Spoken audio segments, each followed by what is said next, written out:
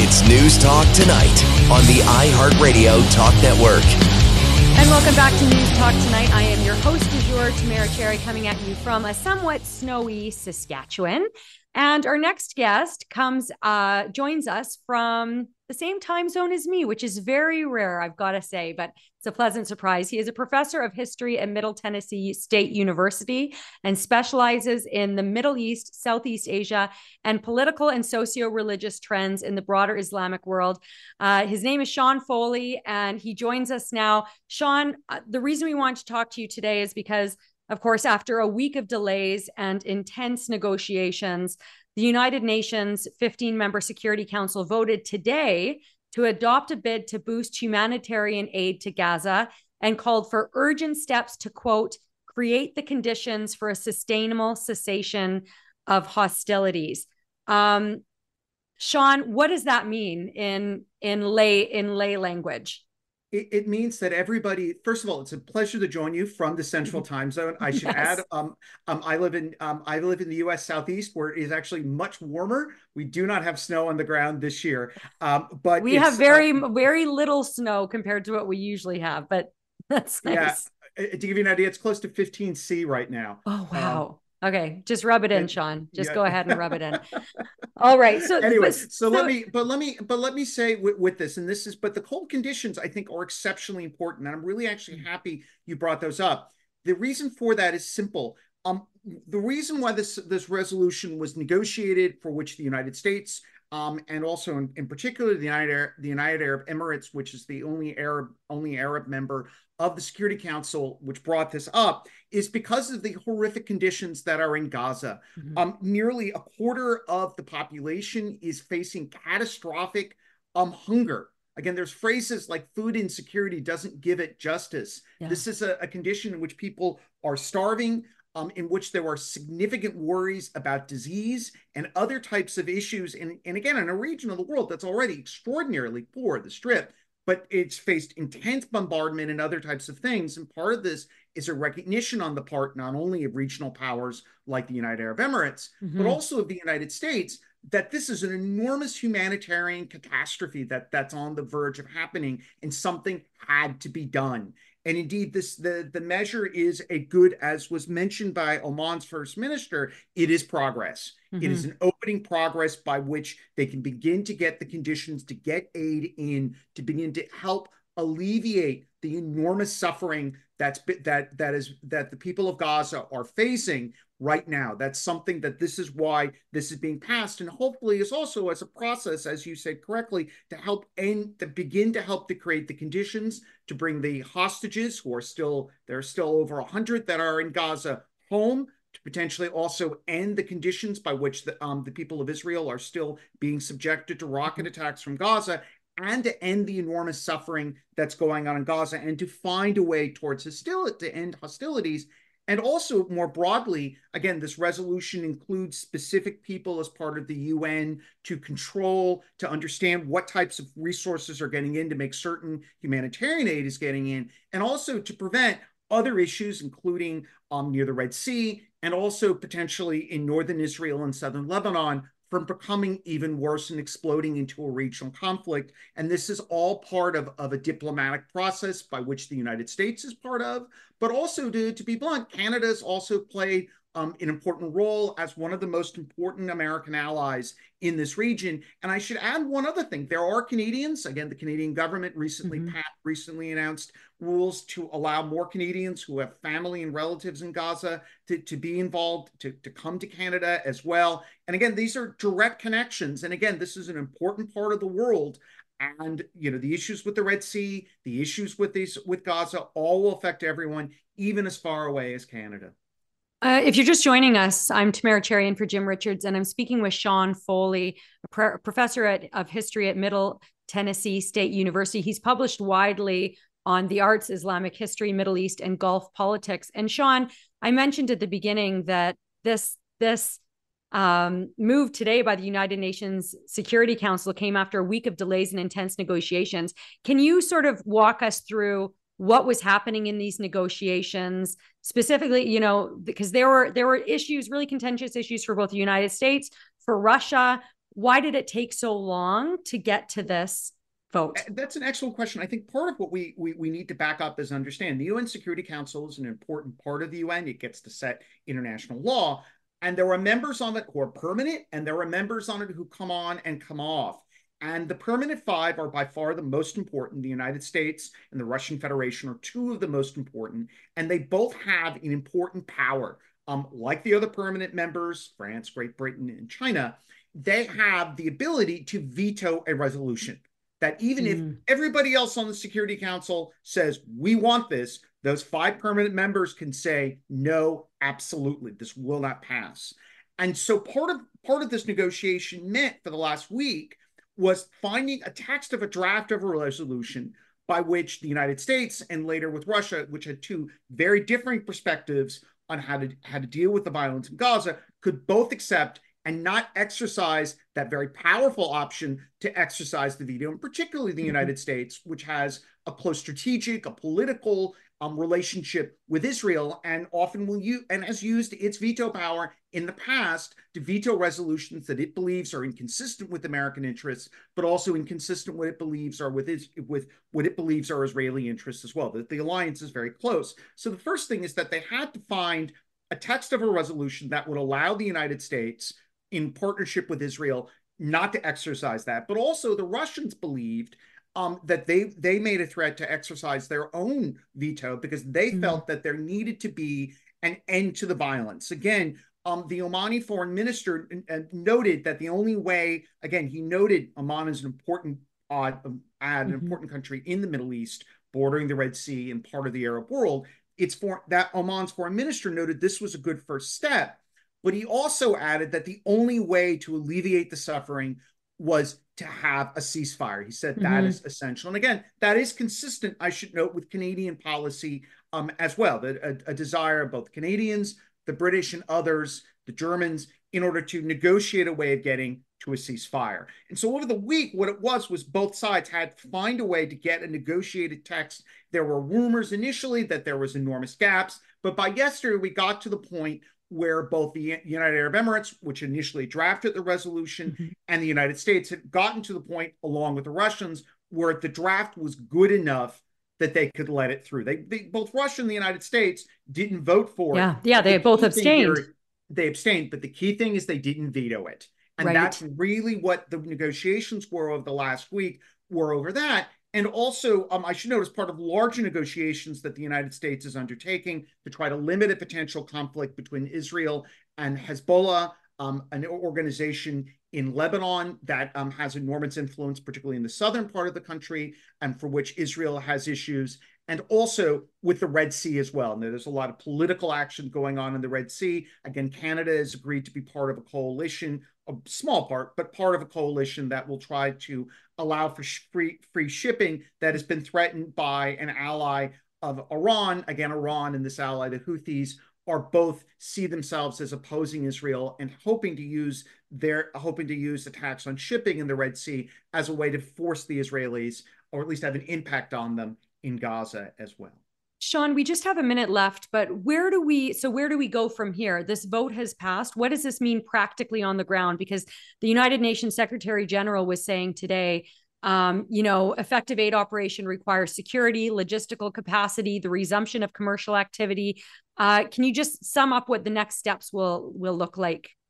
The first step is to accelerate aid to get to the people of Gaza, which is absolutely essential. That's the first thing that's going to happen here as part of this of that process. The second part, to be blunt, is this is part and parcel of a long series of steps involving multiple countries: Qatar, the United States, Israel, and others, that will begin the process of further leading us towards the cessation of hostilities. And once the hostilities end, the process of rebuilding Gaza and finding a new governing structure for them. Those are the three things that are happening. Get aid in and find a way to end the war. And I should add, not only end the war, get the hostages home.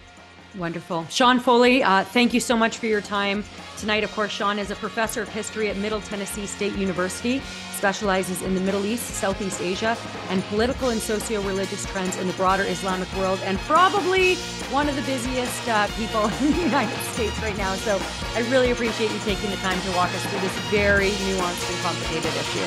Thank you very much, and I wish you and your listeners a Merry Christmas and a wonderful New Year.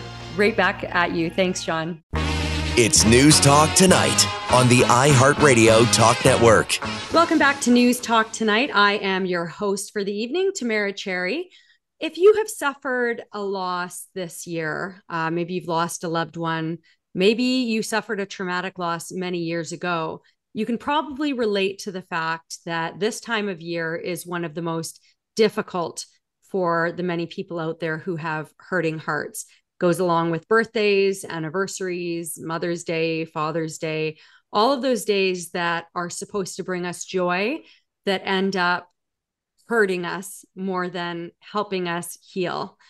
Well, my next guest may be turning the corner on that, and I'm so looking forward to this conversation. You've heard her on this radio station before. I believe that I spoke with her at this time last year to talk about grief. Her name is Shauna Brown. She's a homicide survivor. She has been for a handful of years now. And when I emailed Shauna earlier this month, we were talking about the holidays and different stuff coming up. And she wrote back to me, "This is probably the first Christmas in a very long time where the smile on my face about Christmas is in unison with how I feel inside." And that line just grabbed my heart. And I asked Shauna if she'd be willing to come on the radio and talk about that. And she said, "As always, I welcome any opportunity to share my light in the hopes that it can help others find theirs." Shauna Brown, I absolutely adore you. You know that. Why don't you first, thank you for joining us. Why don't you just start out by introducing yourself? Thank you so very much, Tamara. And likewise, my name is Shauna Brown. And as Tamara indicated, I am a homicide survivor.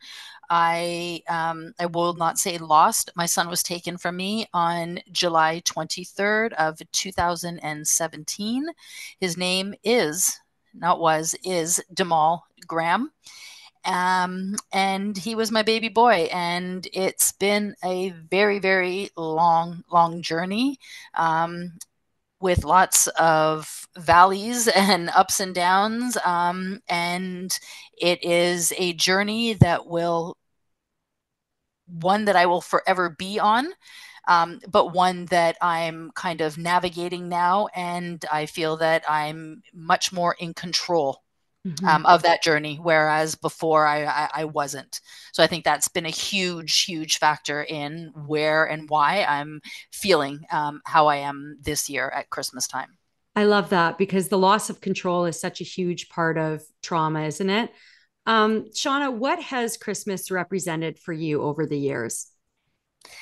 Well, Christmas always has been for me, a time of giving, most importantly, a time of spending time with family.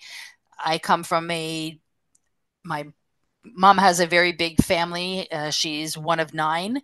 So, and she was one of the oldest. So I was the only grandchild for many years. So just, remembering years of, sitting at Christmas dinner surrounded by family and everybody opening gifts and just laughing and everybody having a good time, and just really genuinely appreciating and taking time out of our busy schedules and our lives and what we're doing, just to really make an effort and a conscious effort to spend time with one another, and create more memories. So it's always been something that's been important to me, and always held a family at the foundation of it all.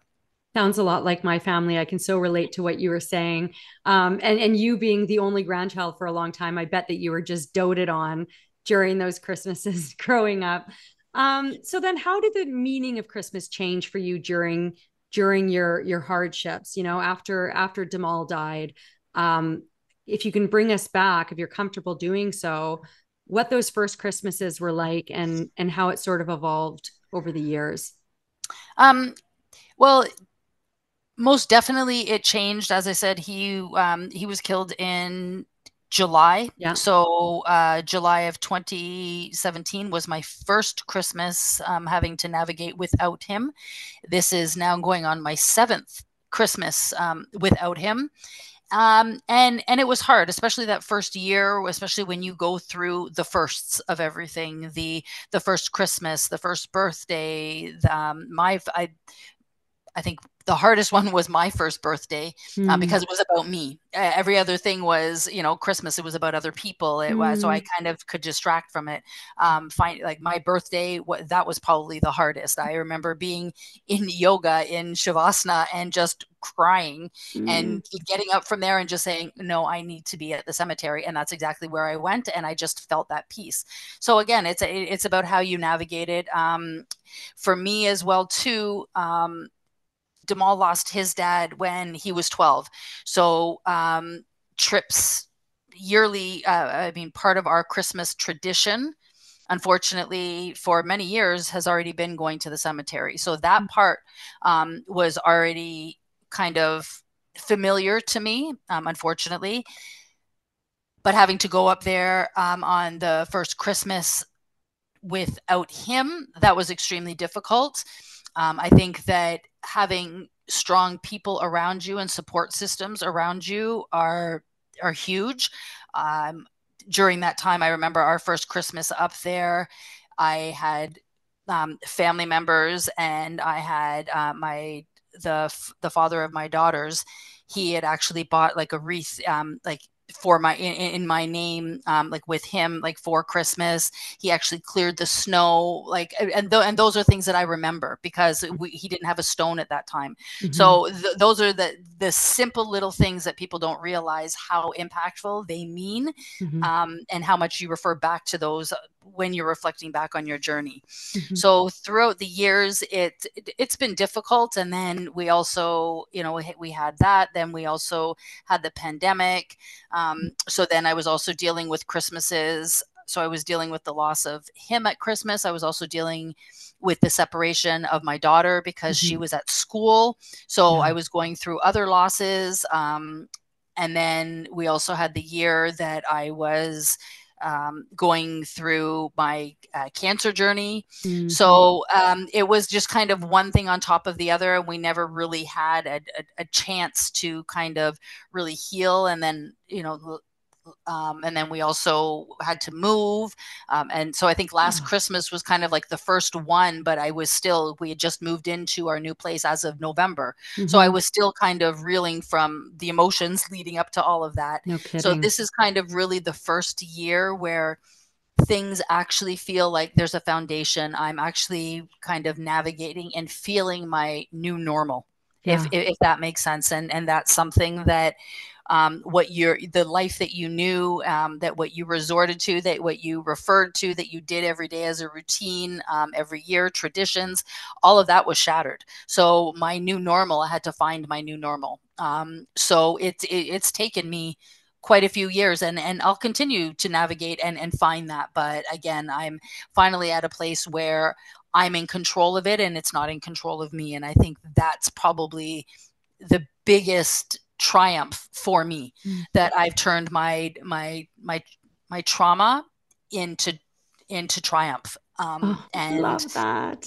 And that's huge. It's been a huge year for me.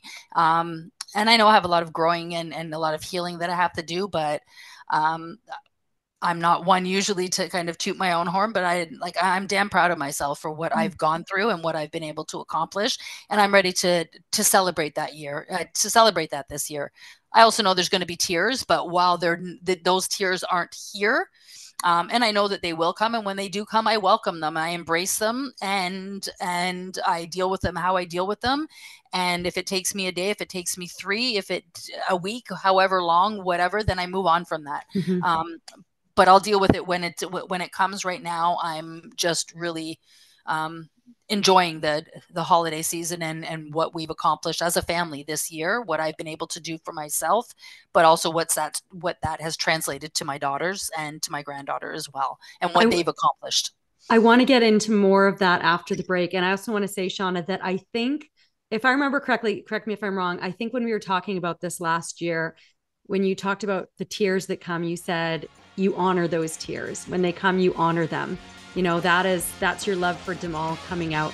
I'm speaking with Shauna Brown, who's in Toronto today, and she's a homicide survivor, cancer survivor, a survivor of so many things, really. And what used to be one of the hardest times of the year for her, she told me earlier this month that she thought that this would be the first time that her smile on the outside reflected her feelings inside around Christmas. We're going to talk more about that coming up after the break. I'm Tamara Cherry, in for Jim Richards. News Talk Tonight continues on the iHeartRadio Talk Network. Welcome back to News Talk Tonight. I am your host for the evening, Tamara Cherry. If you're just joining us, I am in the middle of a conversation with Shauna Brown. She is a homicide survivor whose son, Jamal, was murdered in Toronto on July 23rd, 2017. And I had Shauna on last year around this time to talk about grief over the holidays and to talk about, you know, how you might approach people who have suffered a recent loss, or maybe even a significant loss that happened a long time ago, as this is, of course, one of the hardest times of the years for so many. And Shauna told me earlier this month that this is probably the first Christmas in a very long time where the smile on her face about Christmas is in unison with how she feels inside. And I thought, what a great message of hope for all those who might be out there hurting right now from a recent loss, or maybe a loss that happened many years ago. So Shauna, you were telling us before the break about how losing Jamal shattered so many traditions, so many Christmas traditions for you. Christmas, which was for you growing up such a positive time for family in your life, you know, and suddenly you had this empty seat at the table. What you were sharing about how awful that was for so many years, because you said this is your seventh Christmas. This will be your seventh Christmas without Jamal. First six were very hard. Is that a common sentiment among trauma survivors? I know that you have a lot of friends who have unfortunately, you know, become friends of the same club that you're in. Is that a common sentiment you guys talk about over the holidays?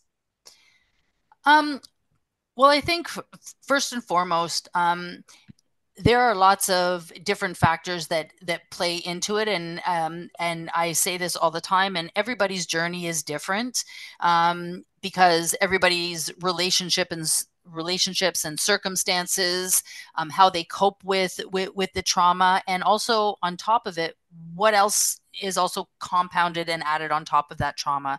You know, for example, if they have, you know, multiple losses or a recent loss, they could be, you know, 5 years into their healing, but then they have a loss of a significant person in their life, and now that's kind of reset it back, and you know, they may have to go, you know, through that process again because it triggers lots of things. So I think most importantly, what I've learned is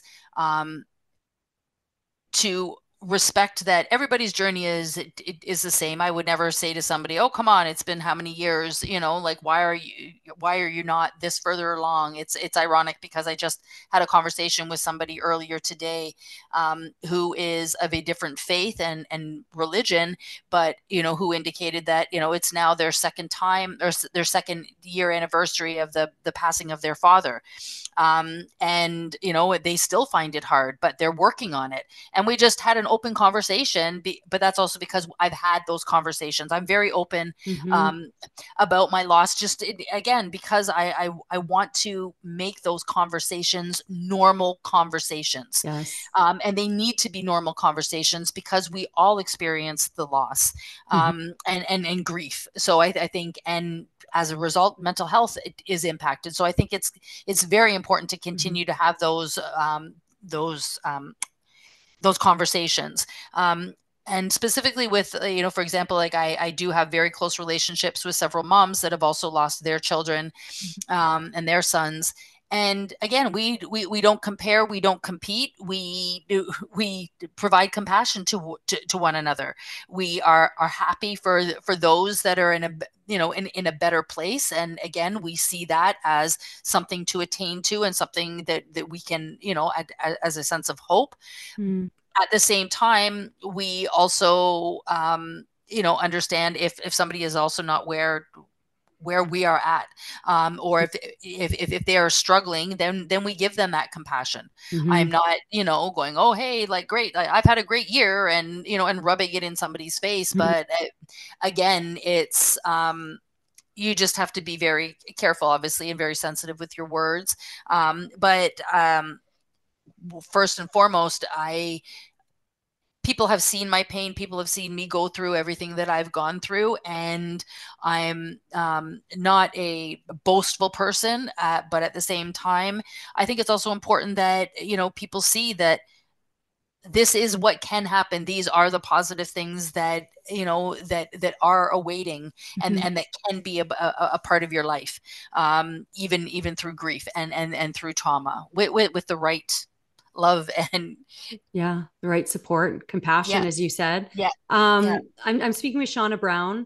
She's a homicide survivor who for many years has struggled through the holidays to put that smile on her face, but is in such a better place for various reasons right now. And Shauna, you just mentioned conversations, and you want to make these conversations normal. Let's talk about conversations that you have with people who have not suffered maybe a traumatic loss or are not in a state of grief as you have been. What is your message to people whose family members, friends, coworkers, somebody that they meet at, church or temple or wherever, who suffered a loss during this time of a year, or really any significant time of the year that is usually for happy memories, not sad ones? What would you tell to people in terms of what they should say to that person or offer to that person? I would say, first and foremost, if you are not familiar with the pain, please don't be a part of the pain. Don't add more onto that person's life. You don't know. There's tons of sayings all the time that you don't know that little bit of act of kindness and how impactful it can be on somebody, and how, somebody could be on their very, very last thread. Especially at this time of year, because it does bring up so much. So just showing kindness and compassion, and, it's really no different. And I think that what a lot of people fail to realize is that we enjoy and we want to talk about our loved ones, because they are still here. They're still present. Just it's no different than you talk about the accomplishments or the accolades of somebody else's child. Well, sure. I still like to talk about the accomplishments of my son. Yeah. Tell us about Damal. Tell us about Damal, Shauna.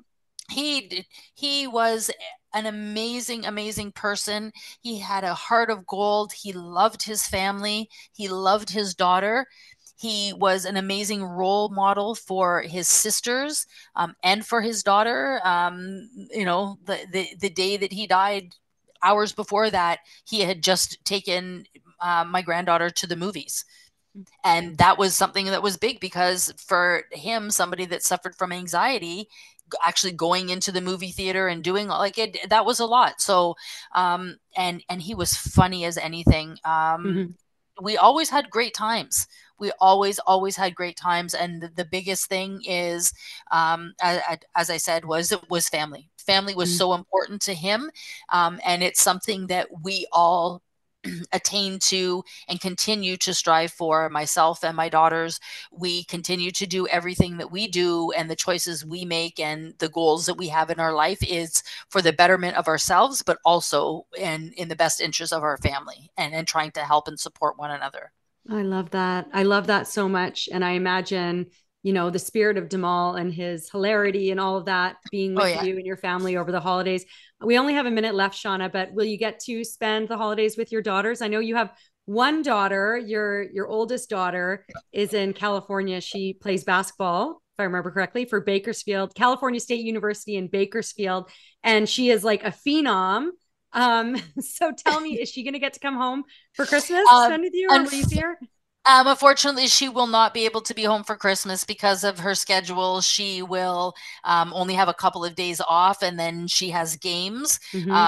But she will definitely be here with us in spirit, and we will do our video calls and our FaceTime or WhatsApp. And yes, as we always do. And yes, and she's doing her thing out in the West, and I'm beyond proud of her and all of her accomplishments. I had so many of those video chats during big family gatherings when I was living in Toronto before I moved back to Saskatchewan. So I feel that. Shauna, there's a quote I want to read really quickly before we go. It's from a book called The Covenant of Water, which is a novel by Abraham Verghese. And it's about a lot of traumas, a lot of traumatic losses that this family experiences throughout the generations. And after one traumatic loss, it talks about this protagonist named Big Amachi, comforting the person who suffered the loss. And it says, and so Big Amachi offered herself. She offered her arms, her hands, her kisses, and her willingness to be wounded. And that has just stuck with me, that willingness to be wounded. You know, if you don't know what to do, just have that willingness to be wounded by somebody who's hurting so much. So Shauna, you've taught me so much, and you continue to teach me so much. I'm so grateful for you. Happy holidays. Merry Christmas to you and your family. Thank you. And likewise to you and yours. Thank you. I'm Tamara Cherry in for Jim Richards. We'll have more coming up after the break.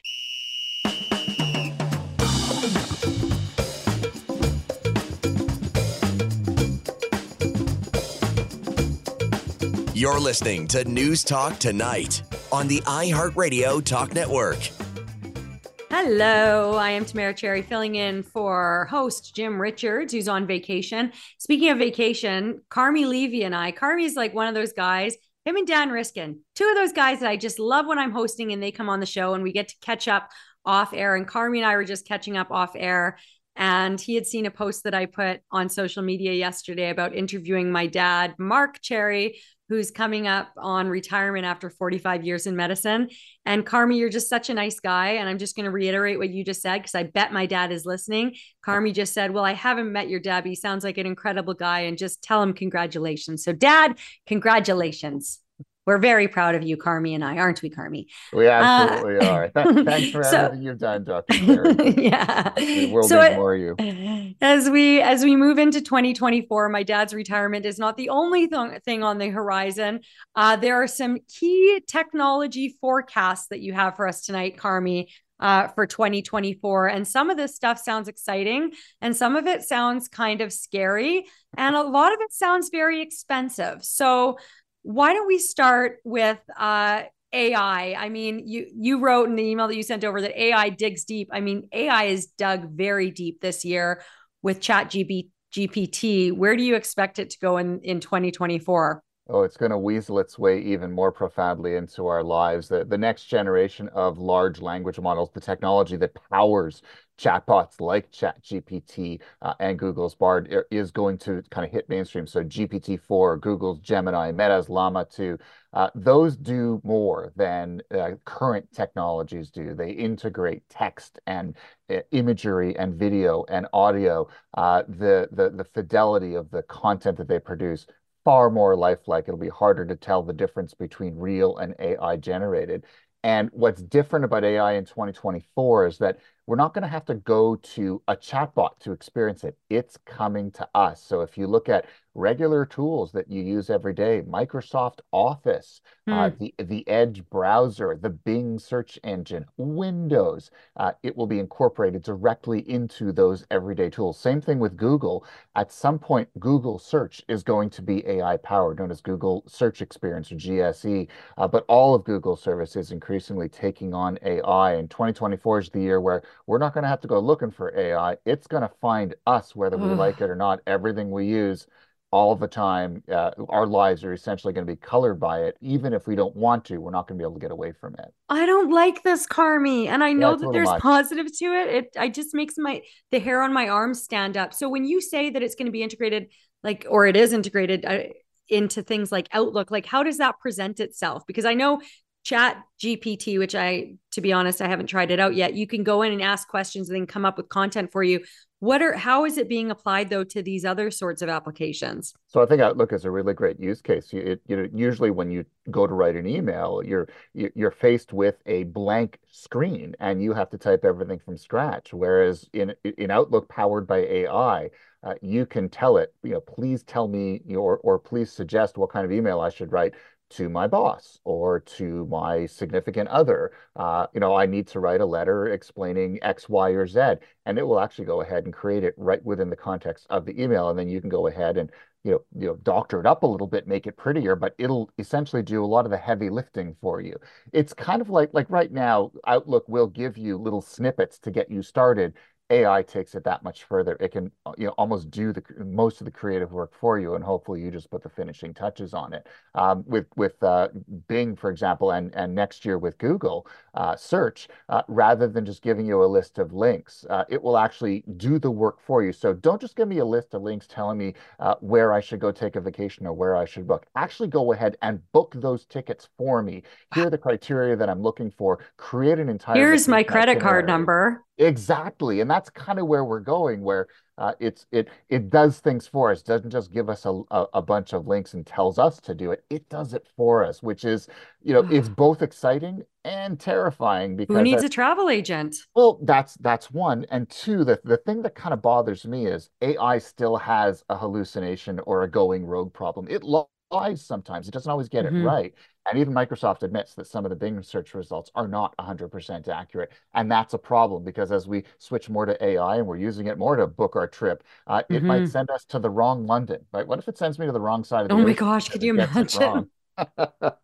imagine? It could happen, and I think that's going to be an issue going forward. We've got to fix those underlying architectural problems before we lean more heavily on AI in the day-to-day. Okay, so getting even more away from reality. This is one of the things that was on my 9-year-old's Christmas list this year. Spoiler alert, he's not getting it, but virtual reality, VR, AR, MR. Apple has gotten into this space now. And they're a new virtual reality, or what is it? Virtual augmented mixed reality. What is this, and what does it say about where different realities are going for the new year? Yeah, so virtual reality is when you put a headset on, you can't see the outside. Augmented reality is like we're wearing a pair of glasses and the digital stuff gets Right. displayed in front of you.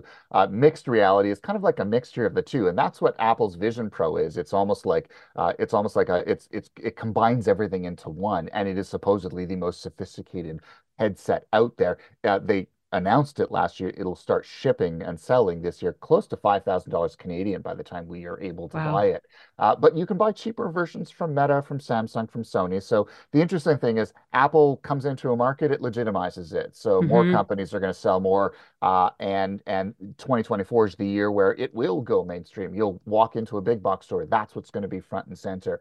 That's what's going to be on everyone's Christmas list. If not this year, then definitely next year. So your son's definitely ahead of his time. And even though most of us aren't probably going to buy an Apple. Most of us didn't buy the first iPhone either because it was kind of expensive at the time. And then eventually it became mainstream. That's where we're going. 2024 is the year where it sort of hits. And then later on in the year, new, cheaper competing devices hit the market. And then over the next few years, Apple introduces version 2, version 3, version 4. Eventually it gets cheaper, smaller, faster. I won't look like the Borg when I'm wearing it because initially it still looks kind of weird. But at some point it'll just be like a regular pair of glasses and no one's even going to think twice about them. I think That's the I think next it's cool. smartphone. I don't find that like scary, like the AI stuff. I think it's actually kind of cool because I am a tech geek when it comes to that. So I'm interested to see, especially when you hear about Apple getting into it. Okay, we've only got like a minute and a half left, Carmi, but cyber attacks are going to get worse. Like I thought that our governments were waking up to this stuff.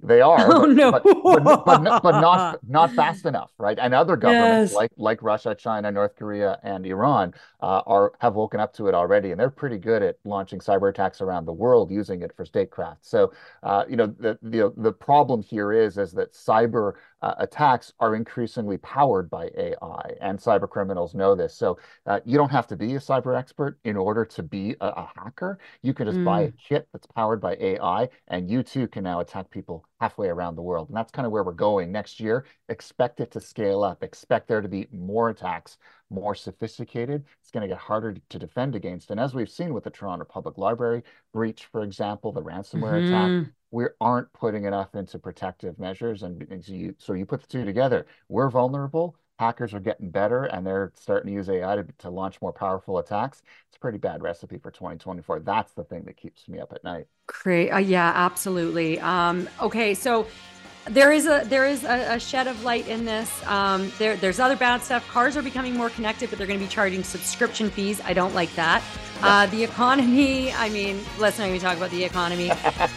Tech adoption is getting older. We don't need to get into that. But one of the good things is tech is going to be going greener in 2024. And I like that. And that is a nice one to leave it on. Carmi Levy, such a pleasure. News Talk Tonight's technology expert. I'll talk to you again in the new year, my friend. Thanks so much, Tamara. Have a great one. You too. Coming up after the break, we've got more on News Talk Tonight with me, Tamara Cherry, filling in for Jim Richards.